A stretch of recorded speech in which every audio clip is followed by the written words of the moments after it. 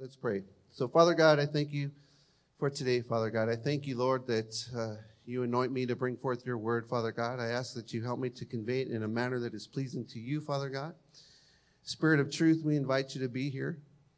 We ask you to lead us into all truth. In Jesus' mighty name, amen. So let's go to Matthew 16. Matthew 16. We're going to read verses 5 through 12. And so the first part of this is tackling a subject that many Christians don't quite understand. When you begin to talk about it, Christians don't understand it. And I've attempted to teach along these lines several times, and don't know that I was super successful at it, but I'm going to attempt it again. And I think I'm going to break it down in a much simpler format so that we can understand it this morning. And that's leaven. And so it says this in Matthew 16, 5 through 12. It says, "Now when his disciples had come to the other side, they had forgotten to take bread. Then Jesus said to them, 'Take heed and beware of the leaven of the Pharisees and the Sadducees.' And they reasoned among themselves, saying, 'Is it because we have taken no bread?' But Jesus, being aware of it, said to them, 'O you of little faith, why do you reason among yourselves because you have brought no bread? Do you not yet understand or remember the 5 loaves of the 5,000 and how many baskets you took up? Nor the 7 loaves of the 4,000 and how many large baskets you took up? How is it you do not understand that I did not speak to you concerning bread, but to beware of the leaven of the Pharisees and Sadducees?' Then they understood that he did not tell them to beware of the leaven of bread, but the doctrine of the Pharisees and Sadducees." So here we have Jesus talking to his disciples, and he says, beware of the leaven of the Pharisees and Sadducees. You'll find this in other places in the Bible. You'll find it in Mark 8, 13 through 21, and you'll find it in Luke 12, starting in verse 1, where Jesus talks about it. And in all of those instances, leaven of the Pharisees was mentioned. In one of those cases, leaven of Herod, or the Herodians, was also mentioned.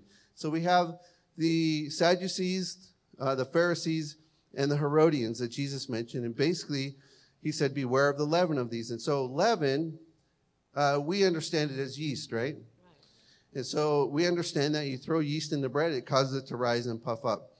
And so that's the action of leaven, and that's in the verb form. Synonyms for it are to permeate, infuse, pervade, imbue, suffuse, or transform. So basically, you take a little bit of yeast and you throw it in there, and it transforms this lump of dough into rising, right? Into nice, light, fluffy bread. And we all love it when it's nice and hot and with butter all over it, right? And so what Jesus was referring to was the action of leaven, right? And so it's very clear in that scripture that we read that he was talking about the doctrine of the Pharisees and Sadducees. And so to understand what that is, we have to understand what they believed. Who were they? Right? And so and I'm no expert in this area, but I began to study it a little bit.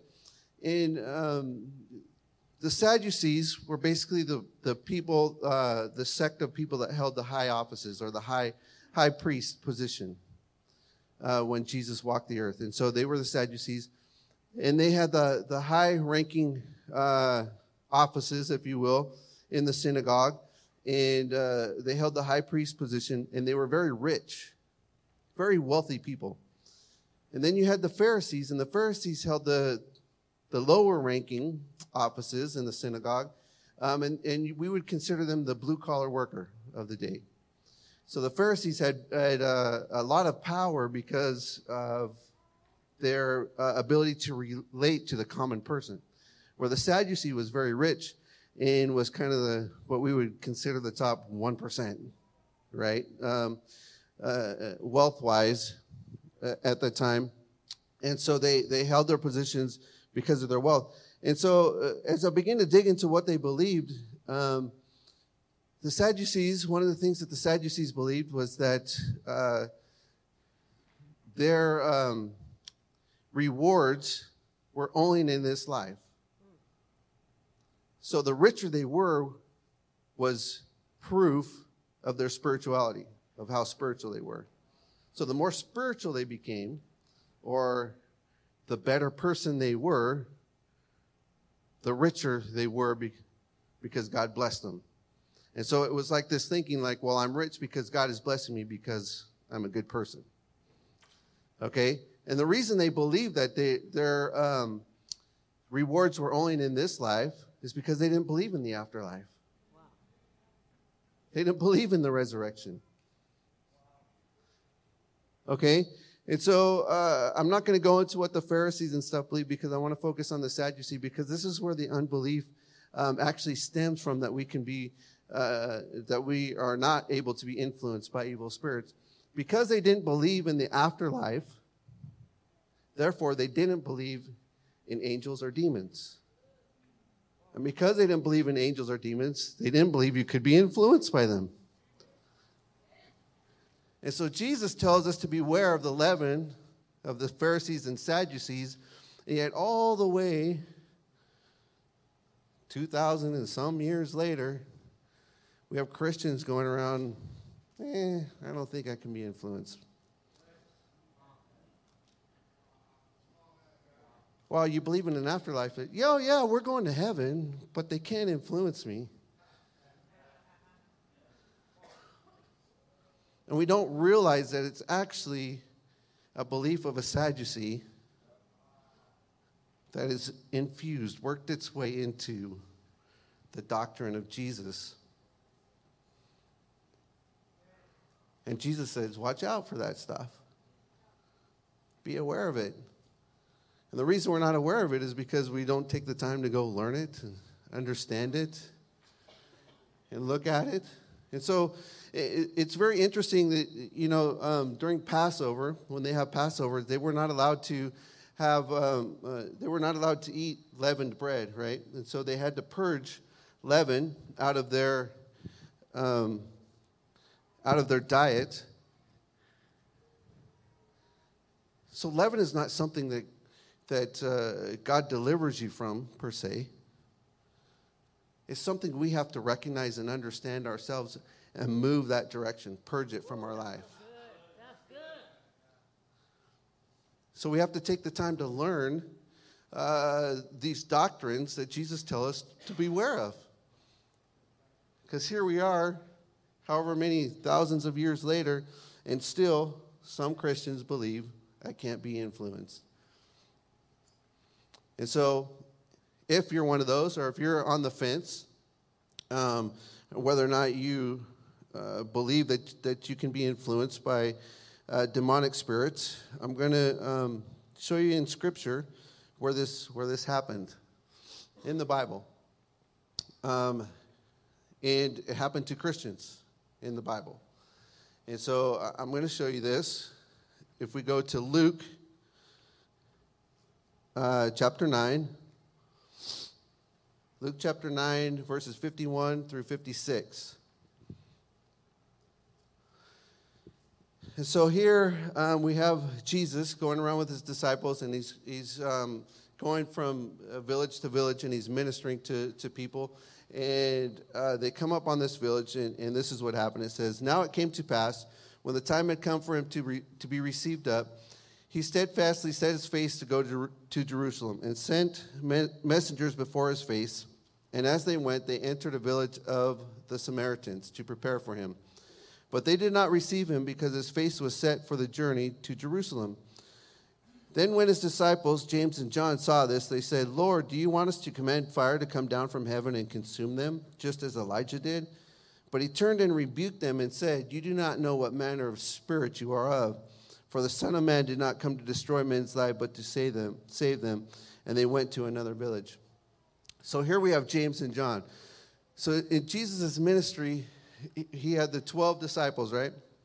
And of the 12, he had 3 that were closest to him, Peter, James, and John. And this is James and John. 2 of the 3 that are most close to Jesus. The 3 that were closest to Jesus got to see things and were taught things and learned things that the rest of the other 9 did not. They were exposed to things that the other 9 were not. They were the closest. And here, 2 of the 3 that are closest to Jesus, Jesus says, whoa, you don't know what manner of spirit you're of. They get upset because the town, the village doesn't want to receive Jesus to come in. And they're like, oh, Jesus, can we just call down fire? Elijah did it. I want the power. I want to prove to these people who you are. And Jesus was like, that's the wrong spirit. You're being influenced by a wrong spirit. So some people might go, oh, hold on there, preacher man. They weren't born again yet. They weren't saved yet. There's no way a saved person, a born-again, spirit-filled person can be influenced by the devil. I submit to you they were born again. Because it wasn't much longer, but right before that, when Jesus asked them, who do men say that I am? And some say you're Elijah, some say you're a prophet. And he said, who do you say that I am? And they basically said, you're the Messiah, you're the Son of God. And he said, upon this foundation, I'm going to build my church. The belief that he was the Son of God, that he was the Messiah. They were born again already at that point. Same as you and I. Because it's the same foundation that Jesus built the church on, that you and I are part of today. So Jesus had to tell them, look, you're being influenced by a wrong spirit. That's not what we do. If you want to see another instance, it's in Mark 8. In Mark 8, you'll remember the story of Peter. Jesus begins to tell his disciples what he must suffer, that he has to go and die and be tortured, basically, and put on the cross. And he tells them what's going to happen and what's going on. And Peter's like, oh, we're not going to let that happen. What does Jesus do? In verse 33, it says, but when he had turned around, he looked at his disciples, and he rebuked Peter. Get behind me, Satan, for you are not mindful of the things of God, but the things of men. In all documented cases of this instance, it says Jesus rebuked Peter, or said to Peter, get thee behind me, Satan. So we have Jesus' top 3 disciples, Peter, James, and John, being taught by the man himself, Jesus himself, in his ministry, going with him everywhere he goes, doing ministry with him, being influenced by the devil. And Jesus points it out to him. So we have to understand that it is possible for us to be influenced by a wrong spirit. Once we understand that this is possible, we then want to understand, how does this happen? Right? How do I become influenced by an evil spirit?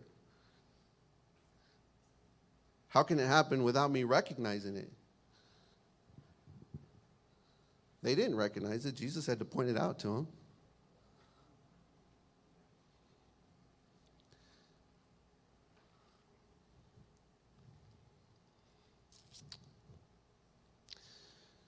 I'm going to read one more scripture that proves that we can be influenced as a Christian. It's 2 Timothy.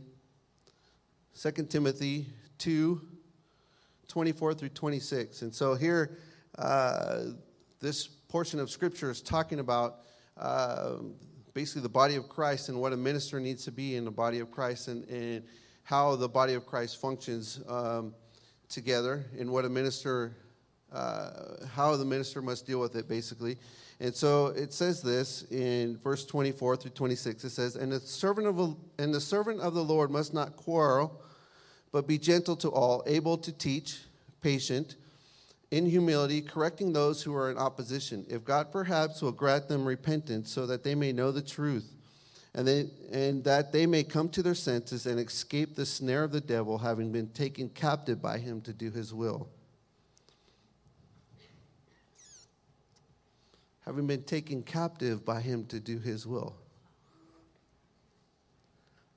So it's talking about people in the body of Christ, or in the church in this instance, that ministers need to learn how to deal with these types of people, so that God will deliver them.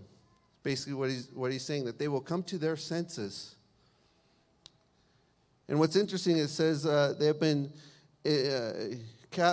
basically taken captive by the devil, trapped in a snare. They've been entrenched, caught by him to do his will. And so in the Message translation, verse 26 says this, 2 Timothy 2:26 says this, enabling them to escape the devil's trap, where they are caught and held captive, forced to run his errands.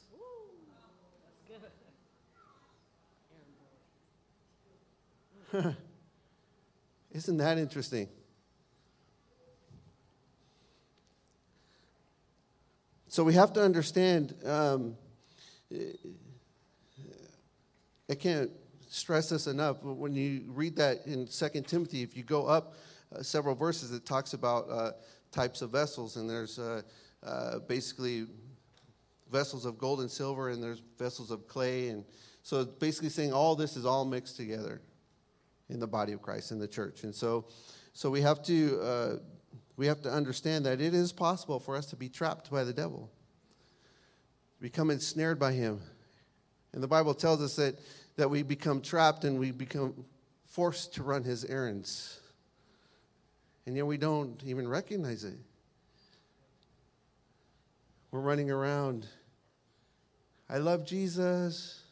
Come to church. We worship God. And we don't even recognize it. In many instances, in certain areas of our life, we're being influenced by the devil. And so we're gonna look at the characteristics of evil spirits really quickly, so that we begin to understand how this happens and what they do and how they operate.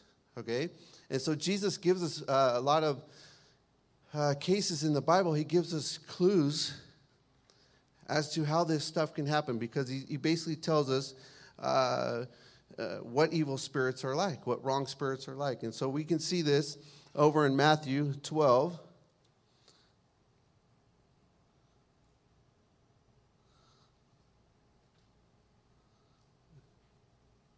Let's not go to Matthew 12 yet. Let's go to, where am I at? Let's go to Mark 4.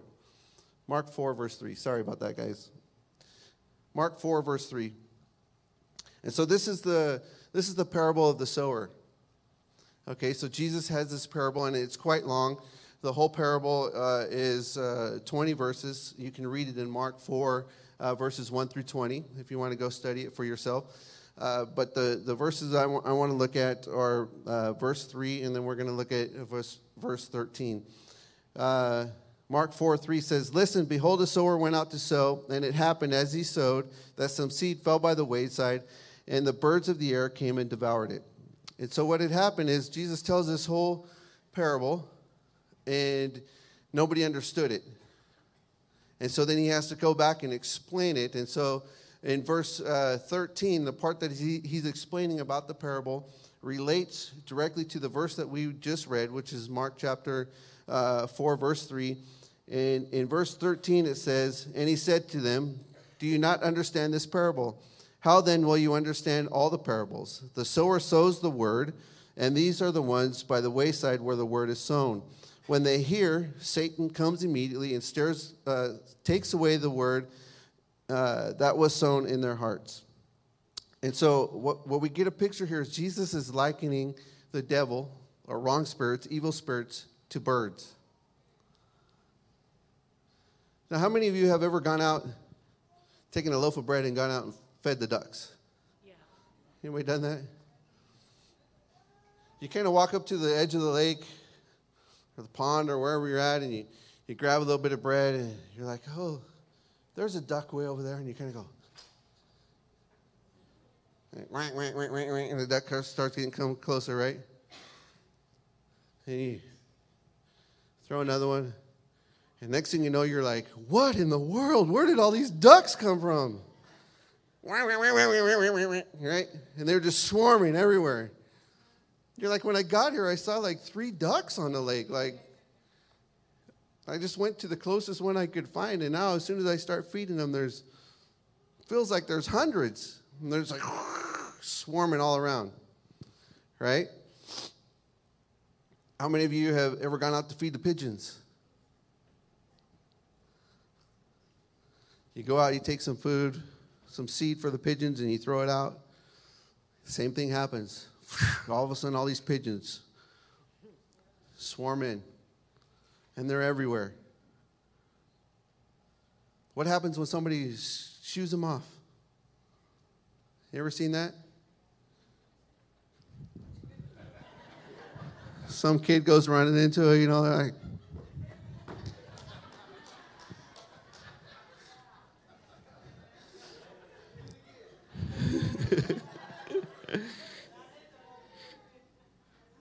what do? They fly off. And then what? They come right back. They go right back to the food. Like, you can't get rid of those things. Until all the food is gone, they still hang around to make sure you're not going to give them any more. Then they go find the next place where there's food available. So Jesus likens evil spirits, or the devil, to this. Whenever the word is sown, he immediately comes. And we're like, get out of here, devil. Be gone in the name of Jesus. And he goes, and as soon as there's opportunity, right back, try to steal the word.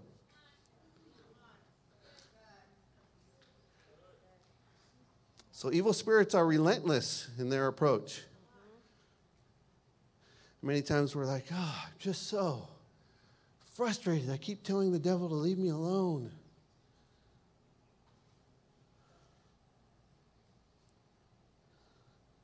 Shoo him away. And he keeps circling back. So we have the power and authority. Many of us believe this and understand this. To tell the devil to go, and he goes. Then we end up in this circulatory pattern where he just keeps on coming back. Excuse me. So what do we do in that instance? The advice that I give to most people is quit focusing on what the devil's doing. You've taken your authority over him. He can't do anymore. He can't do it.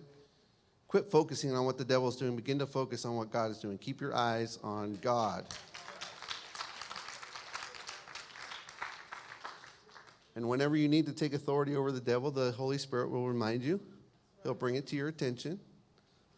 And you use that authority, okay?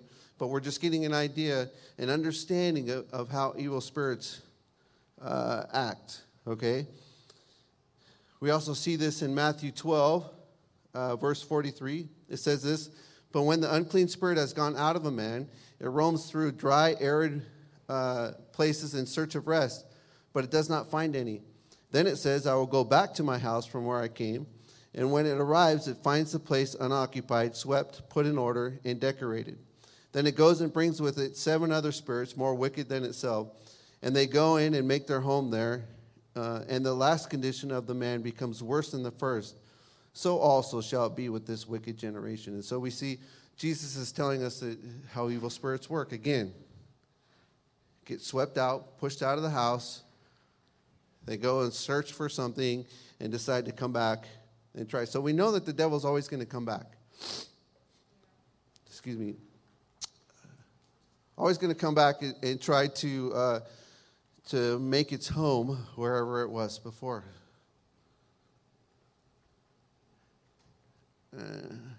Let's look at the next thing. I'm not going to go there yet. So, John 10, verses 1 and 2. It says this. It says, "Most assuredly I say to you, he who does not enter the sheepfold by the door, but climbs up some other way, the same is a thief and a robber. But he who enters by the door is the shepherd of the sheep."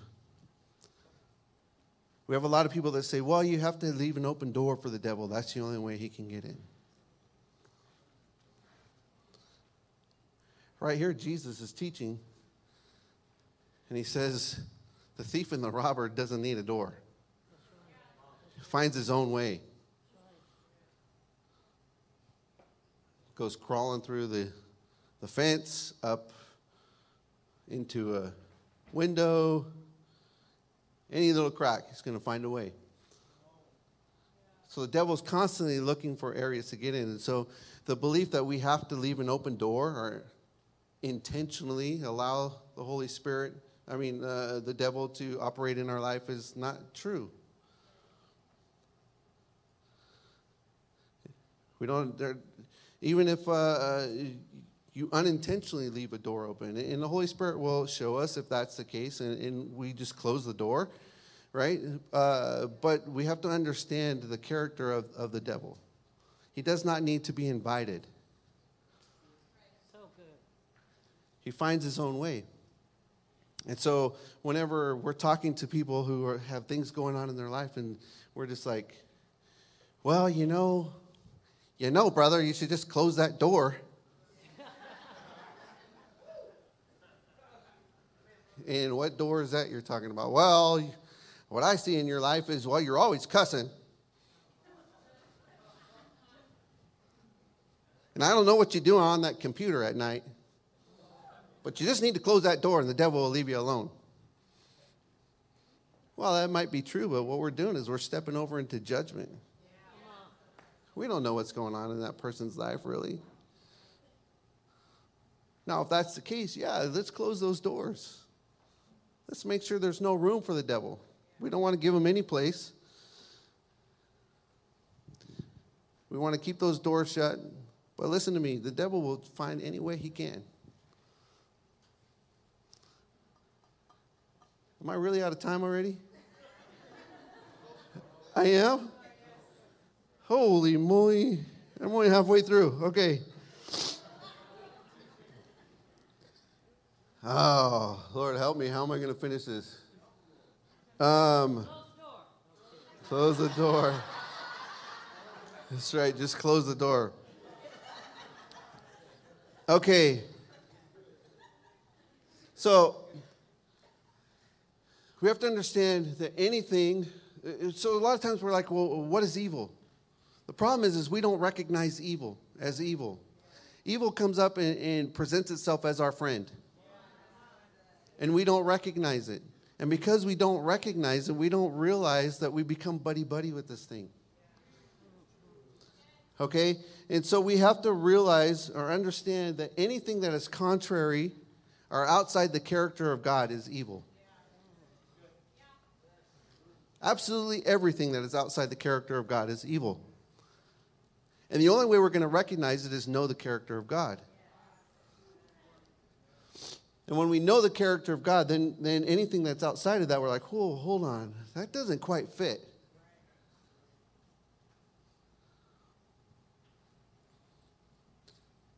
Listen, you don't have to be a spirit-filled Christian to stop evil from working in your life.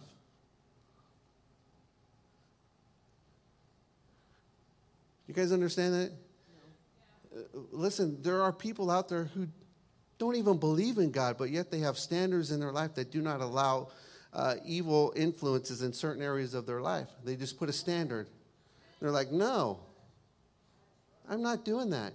No, I'm not having an affair on my spouse. Right? Because they recognize it as evil and they refuse to do it. You do not have to be Spirit-filled. But the Holy Spirit helps us recognize these things. Right? And so when things try to buddy up with us, the easiest one to explain is fear. Many times, fear presents itself as our friend.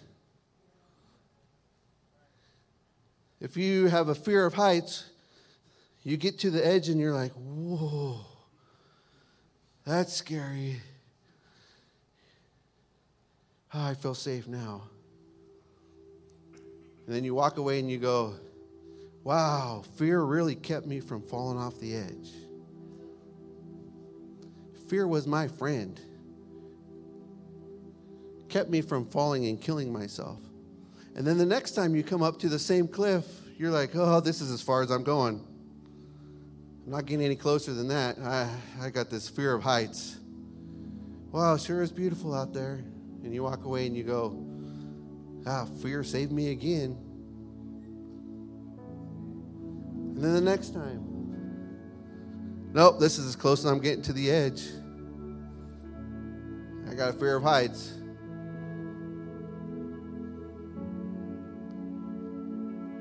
And God is like, run right up to the edge, man. Fear is not what saves you. Wisdom is what keeps you from jumping over the edge and falling over the edge. But yet fear pretends to be our friend, and we accept it as our friend. And fear is not our friend. Fear wants to keep us bound. The next thing you know, the closest we can get is to here. The next thing you know, well, I won't get on a plane because I'm afraid of flying. And then the next thing you know, I can't come out of my house. Fear binds us and captivates us and captures us. It ensnares us. And there's so many others that I can't go into because we don't have time. Just because we don't recognize them.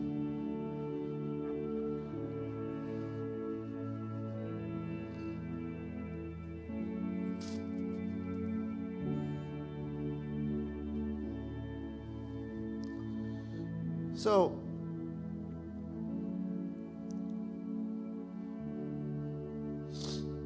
how do we get delivered? The very best way is to never get entrapped to begin with. It's the very best way. And you'll see this all throughout the Bible. In Proverbs, it talks about this. They write about this. Recognizing evil. All throughout the Bible, we see the phrase, the fear of the Lord. The fear of the Lord is the beginning of wisdom. What is the fear of the Lord? You find that in Proverbs as well. The fear of the Lord is to hate evil. And so the very best way is to recognize evil and then hate it. It's not good enough just to recognize it and see it as evil. We have to learn to hate it, because when you hate something, all of a sudden you're like, that thing is not coming near me. So that's the best way and the first way. But if we become entrapped by the devil in certain areas of our life, and it always seems to be certain areas, it's never like, well, that person's of the devil for sure. Like, it's just like these certain areas of our life, because we don't recognize evil. And because we've made buddies with that evil thing, we don't even realize it. We're just operating in it because we think it's normal and it's okay. It's accepted by society and it seems to be okay. And the devil entraps us. He attaches himself to us. And we do these things like manipulation. Manipulation is simply doing something, expecting something in return for yourself. And if you take that to the lowest level, you're like, wait, do I do that? Do I give a compliment expecting them to give me a compliment back? If so, it's manipulation.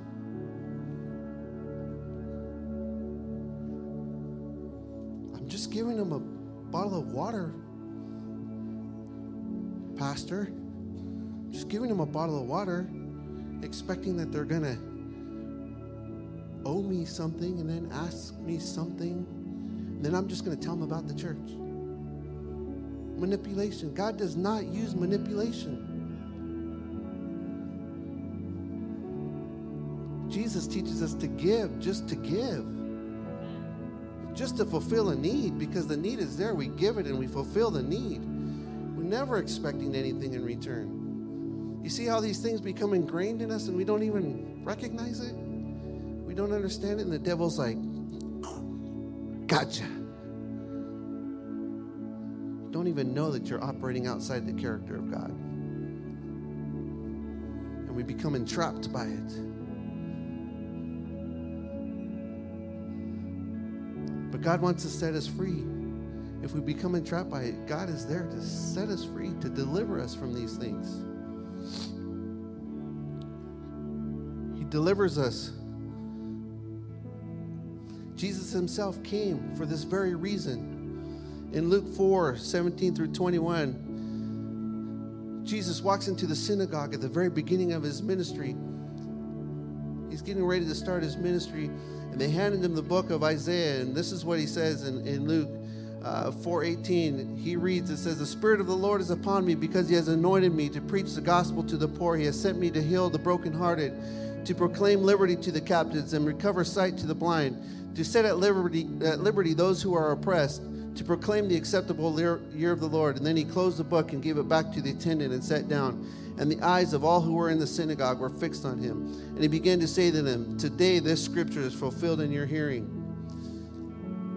Jesus himself said, I came to do this. I came to proclaim liberty to the captive, to give us hope that we could be set free. And then it says, and recovery of the sight to the blind, and to set at liberty those who are oppressed. Jesus said, I came to give you hope that you could be set free, and to actually do it. In Acts 10:37 through 38, it says that the word you know, which was proclaimed throughout all Judea and began from Galilee after baptism, which John preached, how God anointed Jesus of Nazareth with the Holy Spirit and with power, who went about doing good and healing all who were oppressed by the devil, for God was with him. So he actually did it. And then in Luke 9, we see that he sends out his 12 disciples. And he says this to them. And then he called his 12 disciples together and gave them power and authority over all demons and to cure diseases. And he sent them to preach the kingdom of God and to heal the sick. And then in Luke 10, it says this. Jesus sends out the 70. He sends out the 70, and the 70 goes out, and he doesn't tell them anything about having power and authority over the devil. And they come back, and this is what they say. They go out and minister, and they come back, and they say this in Luke 10:70 through 20. It says, "Then the 70 returned with joy, saying, 'Lord, even the demons are subject to us in your name.' And he said to them, 'I saw Satan fall like lightning from heaven. Behold, I give you authority to trample on serpents and scorpions and over all the power of the enemy, and nothing shall by any means hurt you. Nevertheless, do not rejoice in this, that the spirits are subject to you, but rather rejoice because your names are written in heaven.'"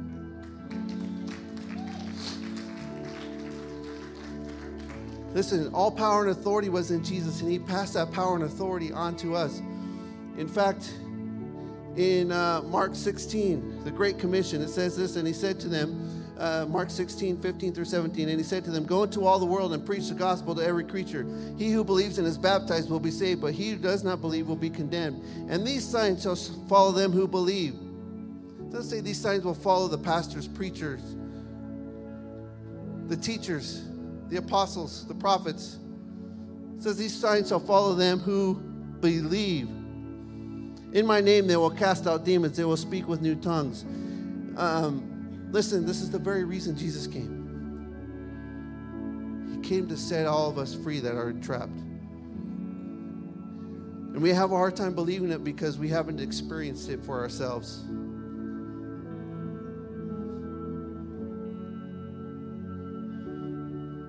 We have to know this is the very reason that Jesus came.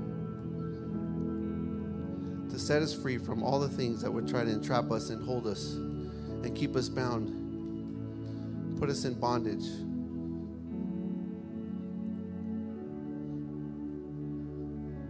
So many times we're just kind of like, I'm not sure. And God will never bother you with it. If you don't want anything to do with it, God's never going to bother you with it. He loves us that much. If we're just like, I'm not sure about that, I'm just going to keep doing my own thing, and I just love Jesus, and it's perfectly fine. But if we want to progress, if we really, truly want to be free and understand what freedom really looks like, which is why Jesus came, it's available to us. And so many times we're trapped in things and we don't even understand. Many times because we become trapped and because we recognize these things as being normal or just way of doing things as acceptable, many times we need a trusted leader or person to point it out to us. Just go, you might want to study on the Word a little bit about in that area. And then we go look at it and we're like, oh, I've been doing this wrong. Like I didn't even know that. And there's other times where you got to get delivered, man. I mean, like it's a moment. I've been there. It's happened to me. I know. I've been delivered. I've been in conferences where the minister got up and in our 2-minute mingle that we do, the minister was like, hey, I want you to turn around and tell 3 people the demons that you've been delivered from. And I was like, oh. Really? People talk about this stuff in church?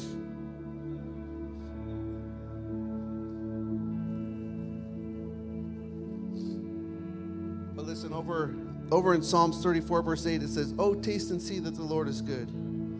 Blessed is the man who trusts in him. See, it's all about experiencing God. Being willing to experience him and allow him access to all areas of our life. Would you please stand?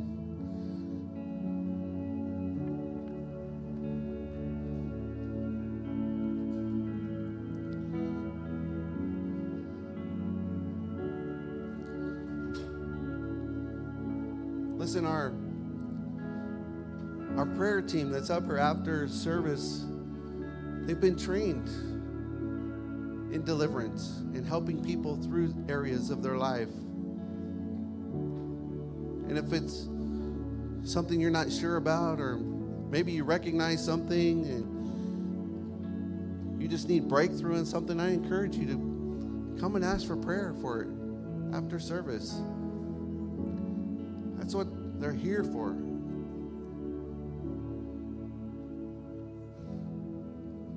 But listen, know this, that Jesus came to set us free. Amen. From everything.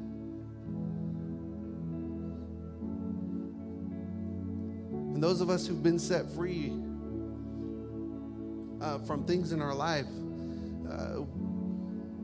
I can tell you, when you step to the other side, all of a sudden all this judgment that you used to walk in just kind of goes away, because you're like, I didn't even know how I ended up there, how I became trapped. I know what I'm doing to make sure that I stay free, but I understand how it happens now and how the devil entraps me, and I begin to do his will without even knowing it. So therefore, when we see others doing things that aren't in the character of God, it helps you go, I just love you. We all get caught up in pointing fingers, and we don't even realize that pointing fingers is what the devil does. That's not what God does.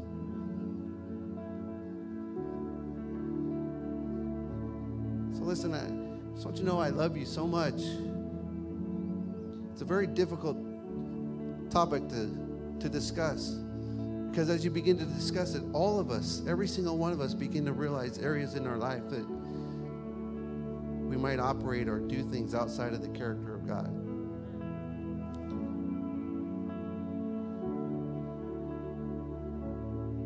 The thing is, we don't want to do that thing so much, become so attached to that thing, that the devil's just like, hey, since you love doing things that way so much, I'm just going to help you.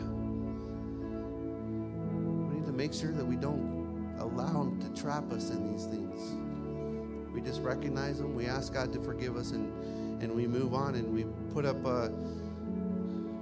things in our life to remind us not to do things that way, to do things differently, to do things that are inside the character of God. But if we become trapped in an area, God will deliver us, bam, right now. And then we go about learning how not to fall back into that trap again, how to walk free from it. So hopefully I was able to explain all this in a manner that's easy to understand. But I want to pray for everybody today before we go. So Father, I thank you for your word, Father God, how it is life and light unto us, Father God, how it illuminates areas of our life, Father God, that we need to adjust or change. And Holy Spirit, we invite you. We invite you into our lives, and we allow you to illuminate those areas that you're asking of us to adjust. And I come against any confusion that would try to come.